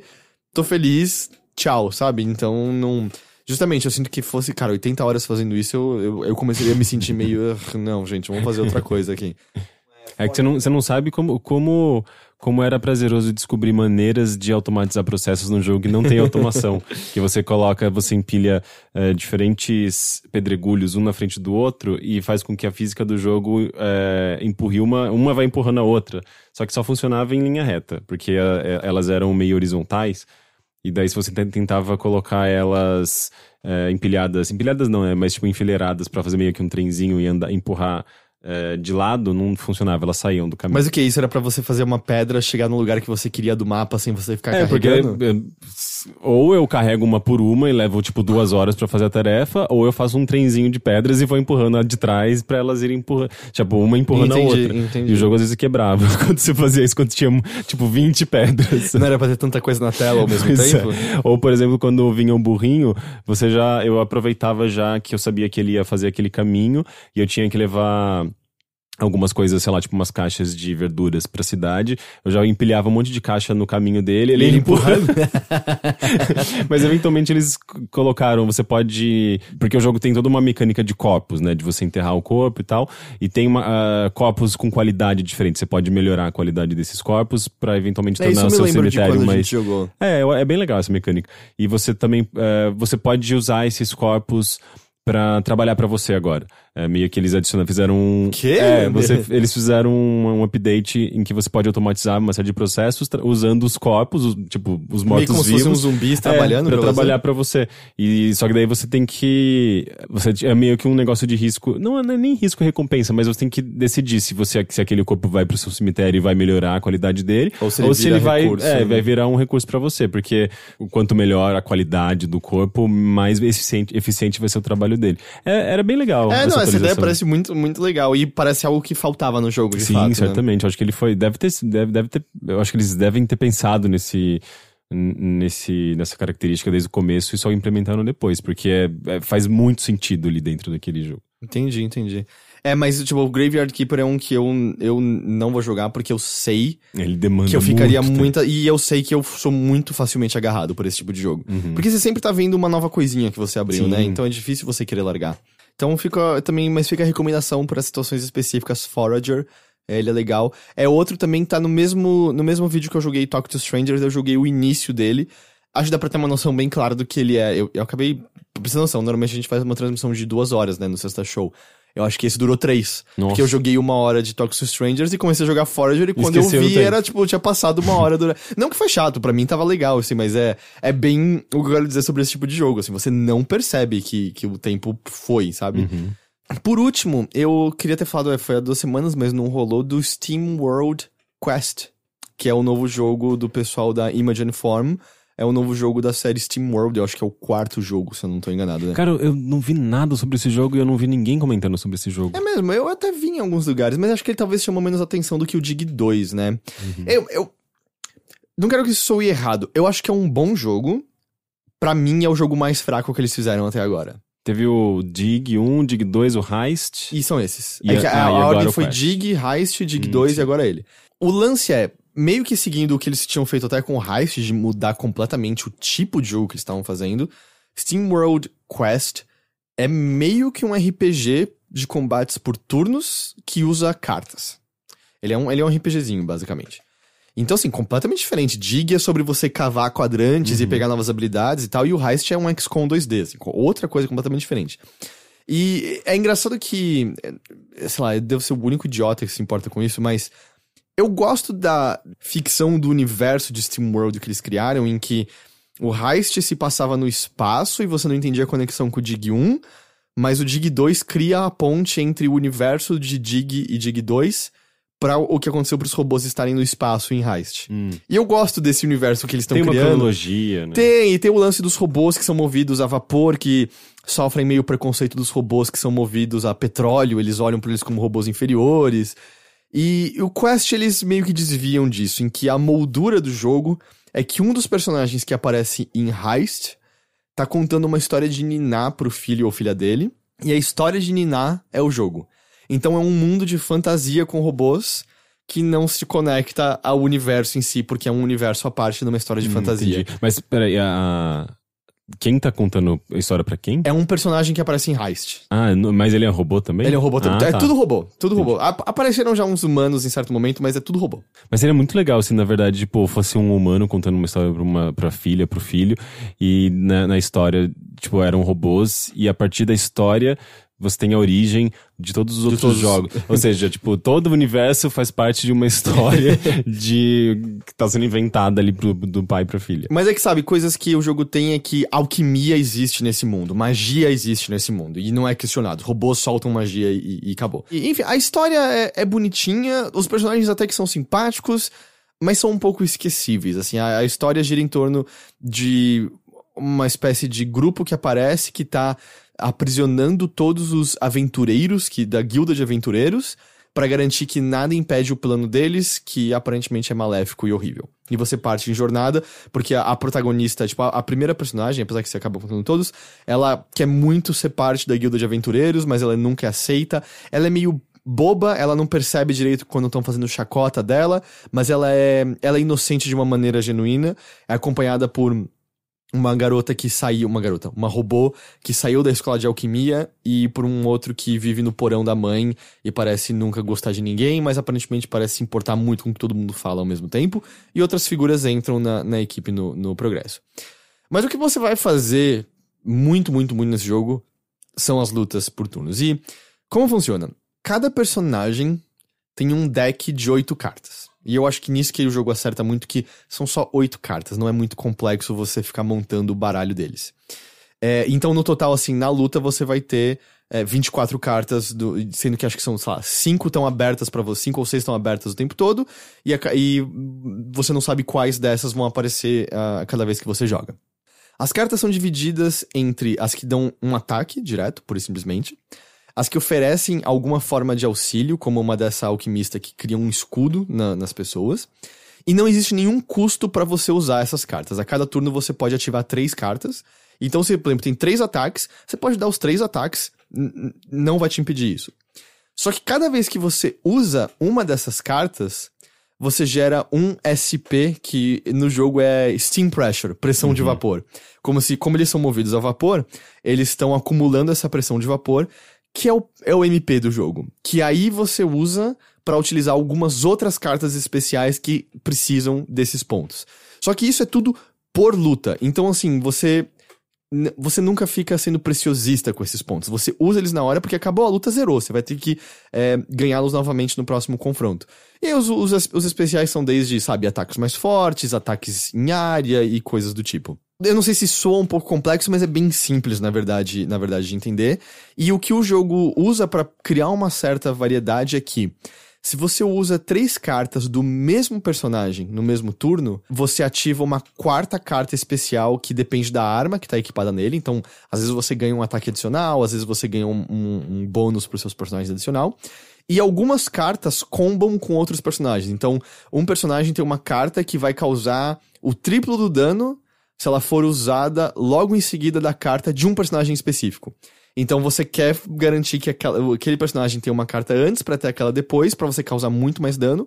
E você pode, às vezes, variar seu deck de forma a garantir que esses combos estão presentes ali. Onde eu acho que talvez está o maior tropeço do jogo. A dificuldade é muito baixa. Ela até dá um salto mais ali pro final, mas eu vou dizer que por 80% dele ela é muito baixa. E isso não é um problema por si só, mas eu acho que ela não serve como incentivo pra você querer explorar as possibilidades que você pode ter montando decks diferentes. É meio fácil você estar ali com uma coisa que funciona e não explorar as outras cartas que você encontra pelo cenário, as que são abertas pela história. O que eu acho que empobrece o jogo, porque eu acho que boa parte da diversão dele tá em você tentar novas coisas com as cartas que você adquire. E ele não gera situações em que você precisa fazer isso? Eu não senti quase nunca, eu de verdade só senti no último chefe. Foi só lá que eu tive que mudar de fato pra um personagem ficar com muitas cartas de cura, porque eu até acho que é uma coisa que eu acho que não funciona, porque o último chefe tem um ataque que deixa todo mundo com um ponto de vida só. Que é uma coisa normal que acontece em RPGs japoneses, mas quando você só tem cura, dependendo da sorte das cartas que apareceram, eu acho que funciona não tão bem, porque você pode ter azar e não aparecer nas cartas de cura. Então, eu tive que montar o deck de um deles pra ter muita cura, pra garantir que eu teria chance de me curar caso... e que eu sobrevivesse. Então, eu acho que assim, eu me forcei a variar o deck. Até porque uma coisa muito legal é que você abre novas cartas, além de encontrar baúzinhos secretos e áreas secretas, de acordo com o que tá acontecendo emocionalmente com os personagens.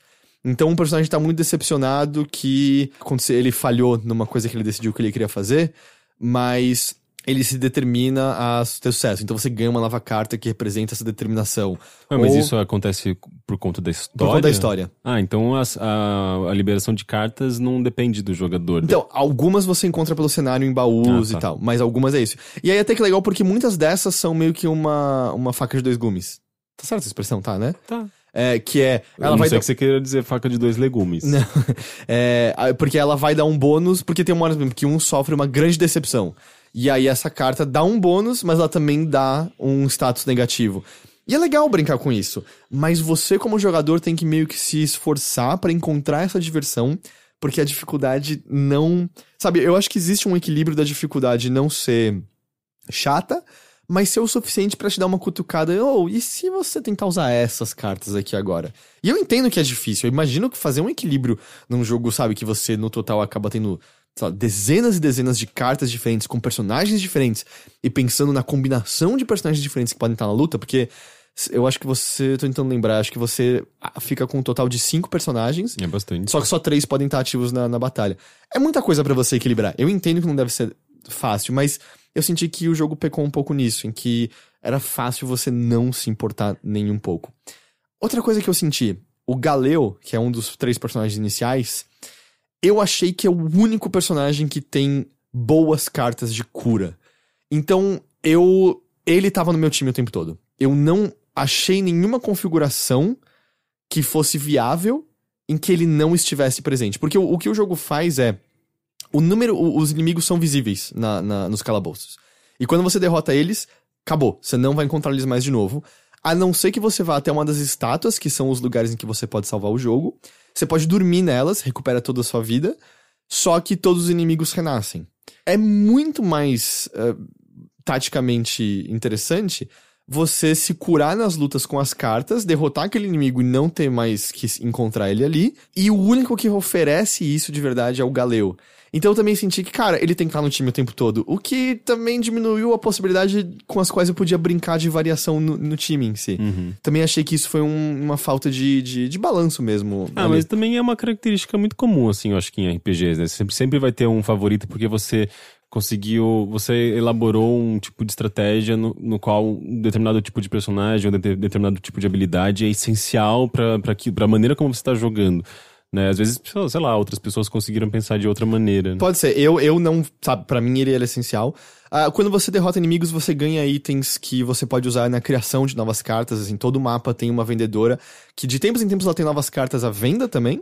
Mas ela também tem cartas que são através de craft que você faz. Aí você junta aqueles itens e o jogo até fala, talvez você pode querer de tempos em tempos voltar pra mapas antigos. É totalmente aberto você voltar qualquer lugar que você já explorou pra pegar mais daquele item pra criar. Eu, pessoalmente, nunca vi necessidade disso. Eu sempre tinha suficiente do que eu queria pra seguir em frente.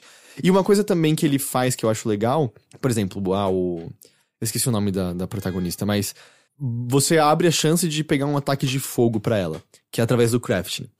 Quando você cria, não é que você criou uma carta, você já cria de uma vez 4 cartas.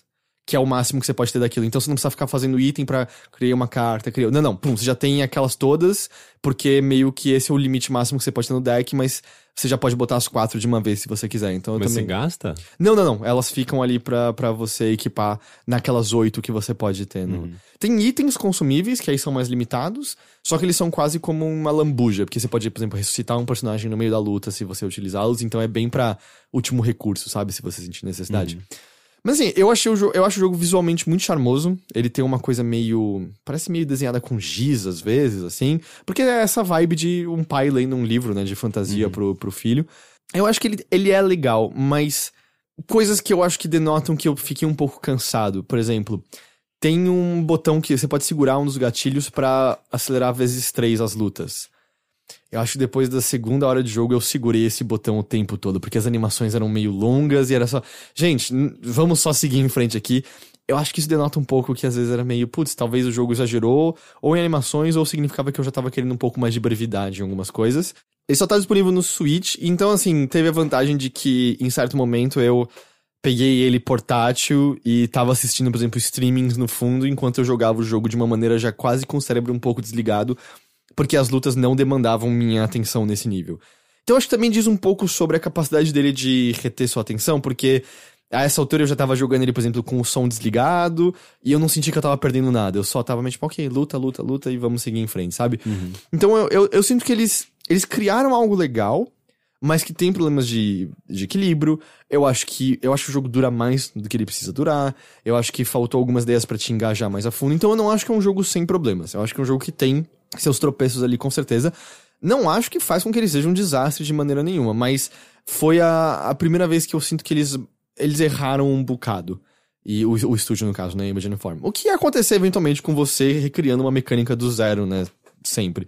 Mas eu ainda acho que tem charme. A merda é, como eu falei, ele só tá no Switch no momento. No Switch é só em dólar. Ele não tá na loja Nintendo. Ou seja, é meio caro demais pro que ele oferece. Eu acho. Esse jogo tá bem caro. Eu acho que ele custa... Acho que é $20. Cara, isso vira mais de R$100 na conjuntura atual e, sabe, com IOF e tudo mais.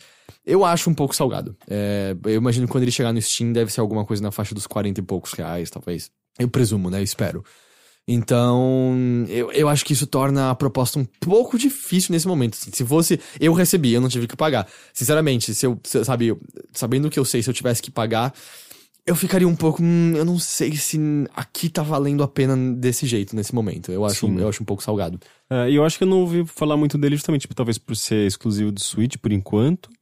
E eu não sei, eu acho que card game é uma coisa que você vê muito por aí, né? Tanto é que parece que existe tantos jogos, tanto independentes quanto maiores, digamos assim, que mesmo, sei lá, jogos grandes que você vê que a empresa deu uma investida forte naquilo, meio que não gerou o impacto que foi desejado, como aconteceu com Gwent, por exemplo. Ou mesmo com o Artifact. Nossa, é verdade, eu nem lembrava mais desse jogo. É verdade, o Gwent eles tiveram que botar no Steam porque não alcançou as vendas que eles queriam. A impressão que eu tenho é que é meio que um nicho, né, tipo, o gosto assim, por card game e tal, e essa junção com videogames. E a impressão que eu tenho é que desenvolvedores meio que estão superestimando, sabe? O que eu sinto... Porque dá pra você criar mecânicas muito legais, sabe? Eu gosto muito do Book of Demons, por exemplo, né? Que mistura Diablo com card game. E o Slay the Spire foi... o Slay the Spire é de carta, não é? É de carta também. Né? Você jogou no jogo e gostou, não foi? O Teixeira jogou. Mas foi um jogo que fez bastante sucesso, as pessoas gostaram. É que eu acho que tem uma diferença quando é um jogo competitivo de cartas, como os dois que a gente citou, né? O Gwent e o Artifact. E tipo, o Hearthstone é super grande. E quando é um jogo de você contra a máquina. Mas o que eu acho que acontece é que quando você fala baseado em carta, isso já causa a ideia de uma complexidade que pode estar ali ou não, que eu acho que pode dar meio preguiça nas pessoas, às vezes. Porque envolve a ideia de, tipo, eu vou ter que aprender isso aqui antes. E o Quest, ele é simples, você não vai ter que aprender. Ele é bem direto ao ponto. Mas eu acho que causa um pouco essa impressão. Talvez. Até porque... eu sinto que quando você tá falando de um jogo competitivo faz mais sentido, não sei. Geralmente a mecânica de cartas eu acho que historicamente nunca foi muito utilizada para jogos single player, né?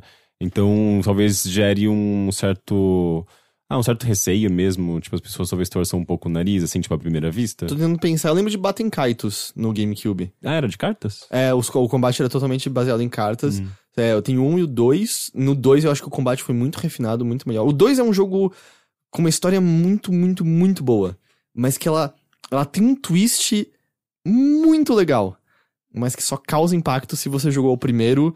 E o primeiro não é ruim, é ok. Mas eu acho que hoje em dia seria complicado. Sim, mas teria que dedicar, tipo, um tempo que talvez as pessoas não tenham atualmente, só pra ver essa cena. Mas eu gosto, eu tenho os 2 pra GameCube, eu gosto daqueles jogos. Eles são meio esquecidos, né, completamente. Eu não joguei nenhum. Pra mim são dos melhores jogos que saíram no GameCube, tranquilamente. Não que o GameCube tenha tido jogos muito bons no geral. Teve muita coisa saiu primeiro pro GameCube, né? Sei lá, de Killer 7 a Resident Evil 4. Killer 7 não saiu simultaneamente no PlayStation 2? Eu acho que inicialmente foi GameCube, assim como o Beautiful Joy também. Virou... Sim, não tem. É que pra mim é engraçado que o GameCube... Como chama? Da raposinha lá? Da o Clover? Okami? Não, o Okami acho que foi tudo simultâneo. Ah, foi simultâneo, verdade. É que é engraçado que pra mim o GameCube é o console em que as franquias que eu mais gosto da Nintendo talvez tenham tido as entradas que pra mim são as mais fracas. Eu não gosto de Mario Sunshine. Mas, gente, Metroid Prime. Então, Metroid Prime é exceção, maravilhoso. Mas eu não gosto de Mario Sunshine. Eu não gosto dos 2 Zeldas que saíram pra GameCube. Eu não gosto nem de Wind Waker, nem de Twilight Princess. Eu não gosto de Mario Kart Double Dash. Eu gostava, mas em geral ele não é tão amado quanto os outros, né? Star Fox não é muito bom, nem o Dinosaur Planet. Nossa, nem tem um horroroso, aquele da Namco lá. O Assault. É muito ruizinho. Lembra que tinha fase que você anda a pé com controle de tanque? Sim. Aquele jogo tem uma coisa boa. A música tema do Wolf é maravilhosa. Eu não lembro. Que é muito, muito, muito bonita. Mas tipo, Dinosaur Planet não é legal. Eu acho que eu tinha outro. Smash Bros é fantástico nele. Eu acho que a Nintendo tava... Não, ela já tinha tido o 64, né? Já sabia fazer jogos em 3D. Sim, não. Já tinha ensinado todo mundo a fazer jogos em 3D. Mas não, pra mim é o console que eu acho que eu menos gosto da Nintendo. Acho que eu gosto mais do Wii do que do GameCube. E não, sabe, Metroid Prime é fantástico. Resident Evil 4 inicialmente era exclusivo ali, é fantástico. Eu acabei de falar que eu amo Baten Kaitos. O F-Zero de GameCube é bem legal. É o GX? É isso, né? Eu acho que é. Pikmin é legal, Pikmin mas é legal. tem Chibi Robo, que é o jogo mais subestimado. E Pikmin é legal também. É, bem legal. Wave Race de GameCube não é legal. Wave Race nunca foi legal. Você retira isso, ok? O de Nintendo 64 é muito bom. Cara, era só pela água que era simulada. Eu quero muito um Wave Race de Switch. Ninguém vai dar a mínima. Eu vou dar a mínima. Você consegue fazer em 2 minutos no Unreal Engine, vai lá, mexe uma aguinha, ela tá perfeita. É que tá. Ninguém você não entende a pra essência de Wave Race. Você acha que é só botar... Então, nem eu sei, eu não sou um desenvolvedor. Mas você acha que é só botar um jet ski Esses jogos eram só, tipo, tech demo, praticamente. Coisa você precisa ter. Você precisa ter um narrador falando You almost had it. Não, isso daí tá parado nos anos 90. Tipo, isso daí é um negócio que não vai acontecer mais, porque arcades, infelizmente, não são mais uma coisa. Eu acho que como eu, existem milhares de outros. Você pode emular, tá lá, livre. Não, que a Nintendo tirou do ar todos os emuladores. Eu sei onde você pode encontrar. Mas eu tenho no 64 e eu tenho o jogo. Eu poderia jogar lá. Não, mas e o gostinho da pirataria? E o gostinho do retro gaming ali. E o gostinho de você alimentar essa cena hacker. Sabe o que acontece quando você tá jogando um jogo de emulador, né? Você é um potencial assassino psicopata no mundo de Days Gone. É isso que o Deacon me ensinou. Então... Mas por que a gente tá falando de GameCube disso? Não sei. Saiu do GameCube e jogos de carta. Mas é isso. Steam World Quest, por enquanto, só no Switch. De novo, eu não acho que seja um jogo ruim. Eu acho que ele é legal. Eu acho que dá pra você esperar outras plataformas. Até por questão... Sabe, a gente tá numa situação muito específica. O dólar tá R$4. Eu acho que dá pra esperar, porque eu não acho que o jogo é tão legal assim. Então, é meio que essa minha recomendação cautelosa, eu diria. Acho que ele tem valor, eu só acho que tá complicado no momento, da maneira como ele apareceu e o que ele oferece. É meio isso. E só comentar, eu comprei e joguei o Cuphead no Switch. Sim. Tá perfeito.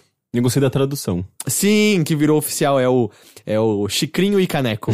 Achei muito bom. Era quase aquela tradução lá que o menino deu lá. Lá é o Claudinho e Todinho. O Claudinho. Que vira Nescau em certo momento, eu acho. Nossa. Ele pede desculpas na É o Luan Gameplays. Sempre que eu não vejo nada dele. Não sei se ele ainda tá produzindo vídeos. Aquele vídeo é maravilhoso. Mas, cara, tá perfeito no Switch. Assim, tem, tipo, mínimos momentos em que você vê um leve slowdownzinho, mas assim, não vale nem a pena citar porque não interfere em nada. Ah, mas eu acho que nem teria muito porquê pra dar slowdown, né? Tipo, poxa, eu não sei, ele não é um jogo com gráfico 3D super pesado, sabe, em termos de processamento. Eu pelo menos imagino que não, né? Eu não sei, ele tem muitos frames, mas até aí tem, sei lá, outros jogos igualmente bonitos, assim, tipo, em 2D no Switch. E lembrando que a gente falou dos nomes em português, no dia que saiu a versão de Switch, as outras versões ganharam atualizações também, que dentre outras coisas colocaram tradução pro português em tudo. Então, se você jogou no Xbox, por exemplo, lá tem em português. No Steam. Eu lembro que alguém me falou no Twitter que no Steam não tinha chegado, mas acho que essa altura já deve ter chegado. Mas enfim, o jogo tá ótimo lá. Você pode escolher o Mugman de cara agora, em vez de ser obrigado só a usar o Cuphead quando você tá jogando sozinho. E uma coisa que eu fiz, eu segui finalmente o conselho da nossa amiga Plat, e eu comprei um adaptador do 8BitDo, que é aquele que você consegue ver aquele tijolinho ali. É um negocinho vermelho? Pra mim é marrom aquilo, mas tudo bem. Pra quem não tá ligado, é um adaptador que permite você ligar outros controles no Switch. Custou R$70 mais ou menos no Mercado Livre, eu paguei aqui. É super fácil e aí dá pra jogar, por exemplo, com controle de PlayStation 4 ou Xbox One. Nossa, que ótimo. Porque assim, coisas como Cuphead, o controle pequenininho não tem como, gente. E cara, R$70 é muito mais barato do que um Pro Controller ou um Joy-Con. Então, e aí, a única coisa é que assim, ele só permite parear um controle. Então se você quer mais de um, você tem que comprar outro sensor e aí tem que comprar um hubzinho de HD, porque não dá pra encaixar tudo ali. Mas ainda é mais em conta do que outros Joy-Cons. Além de tudo, eu só tenho o Joy-Con que veio, né, com o Switch. O meu Joy-Con esquerdo tá começando a perder o sinal de tempos em tempos. Mas já, gente. Pois é. É engraçado que muita gente teve esse problema no lançamento. É verdade. E pelo que eles falaram era, ou você teve o problema no lançamento, ou você não vai mais ter porque era de algum defeito de fábrica.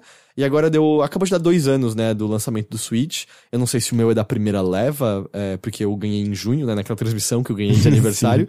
Mas aí, por poucos segundos, assim, de repente eu percebo, o que tá acontecendo que não tá me mexendo? Aí eu olho, tá a luzinha piscando e ele reconecta e tal. Olha, consoles da Nintendo não são mais como antigamente. Que dura, tipo, você pegar o Nintendinho e ligar agora, tá perfeito funcionando. Você joga uma bomba, uma granada, ele dura. O GameCube eu posso jogar da janela daqui do 13º andar, que eu acho que ele chega intacto no chão. Fizeram um teste desse, eu acho que era um programa do G4 nos Estados Unidos. A Morgan Van Web, se eu não me engano, Von Web, não sei. Não é só Morgan Web? Ah, não, é Morgan Webb. É porque ela fazia uma personagem meio russa. Ela falava I am Morgan Van Webb. E ela era de meio uma russa meio louca, assim, que quebrava as coisas. Daí ela começava a jogar os consoles de diferentes alturas pra ver qual que morria primeiro. E o GameCube ganha. Tipo, acho que o primeiro a morrer é o Xbox, depois é o PlayStation, depois é o GameCube. Entendi. Então você vê, tem uns 15 anos esse programa. Mas o Wii, pra mim, tipo, o leitor de disco dele morreu em 2 segundos. E eu nunca pirateei jogo no Wii, assim. Foi com o jogo original mesmo que foi pro quiabo. Ele demorava pra ler tudo. Mas a gente também fica essa recomendação, assim. Eu joguei coisas com controle de PlayStation 4. É bem tranquilo parear. E, cara, eu tava tipo, querendo até comprar um Pro Controller, porque qualquer jogo de ação mais intensa, eu tive com o Mega Man, com aquele que eu mencionei da última vez, o Max Termination Force, o Cuphead. Os Joy-Cons, eu nem tenho mãos tão grandes, mas acho que meus dedos são gordos, não sei, eu aperto o botão errado o tempo todo nesse negócio. E agora, mano, controle de PlayStation 4 ou de Xbox One, só lembrando que pro controle de Xbox One funcionar, tem que ser aquele modelo, que essa altura já saiu faz tempo, mas é aquele um pouco mais recente que tem Bluetooth. Porque os iniciais só são um sinal proprietário da Microsoft. Sim, e o PlayStation 4 tem desde os primeiros. Tem desde os primeiros, Então, eu pareei o controle que veio com o PlayStation 4, então funcionou perfeito. Então fica essa recomendação, eu acho que vale a pena, nenhum patrocínio da 8BitDo aqui e tal, eu acho que vale a pena porque é muito caro as coisas de Switch e com isso, por exemplo, dá pra jogar 2 jogadores sem ter que dividir um Joy-Conzinho pequenininho, sabe? Que é inviável. Acho que o único que deu pra jogar foi o Sniper Clips porque não precisa de agilidade pra fazer nada, né? Sim. Então fica aqui a recomendação. Mas foi isso, eu tinha bastante coisa pra falar hoje, mas era meio isso tudo que eu tinha pra... E saiu especialmente o Days Gone, né? Mas você ficou feliz que eu pude espiar aquelas coisas. Foi bom. Tô pronto pra nunca mais falar desse jogo novamente. E eu acho que com isso a gente vai encerrar, então, essa edição aqui do Mothership. A gente tem algum aviso? A gente tem alguma coisa pra anúncio? Não, né? Eu acho que não. Eu só reitero mais uma vez, apoia.se/overloader, nossa campanha de financiamento coletivo. Eu também reitero mothership.overloader.com.br. que é o nosso e-mail, caso você queira enviar alguma pergunta pra gente. Tá mais paradinho nos últimos tempos. Então, se você tiver alguma pergunta que você gostaria que fosse lida aqui, você é muito bem-vindo. Mas também, se não quiser, tá tudo bem, ninguém vai te obrigar, ok? E então é isso, apoia.se/overloader, nossa campanha de financiamento coletivo, e twitch.tv/overloader. Segue lá pra você poder ser notificado de quando a gente começa transmissões. Tá bom? Então, Henrique, muito obrigado pela sua presença, sabe? Tô sempre agradecido pela sua presença aqui. Espero que todos tenham um excelente fim de semana. E a gente se vê de novo, então, na semana que vem com mais um episódio do Mothership, ok? Então, até lá e tchau, tchau. Tchau.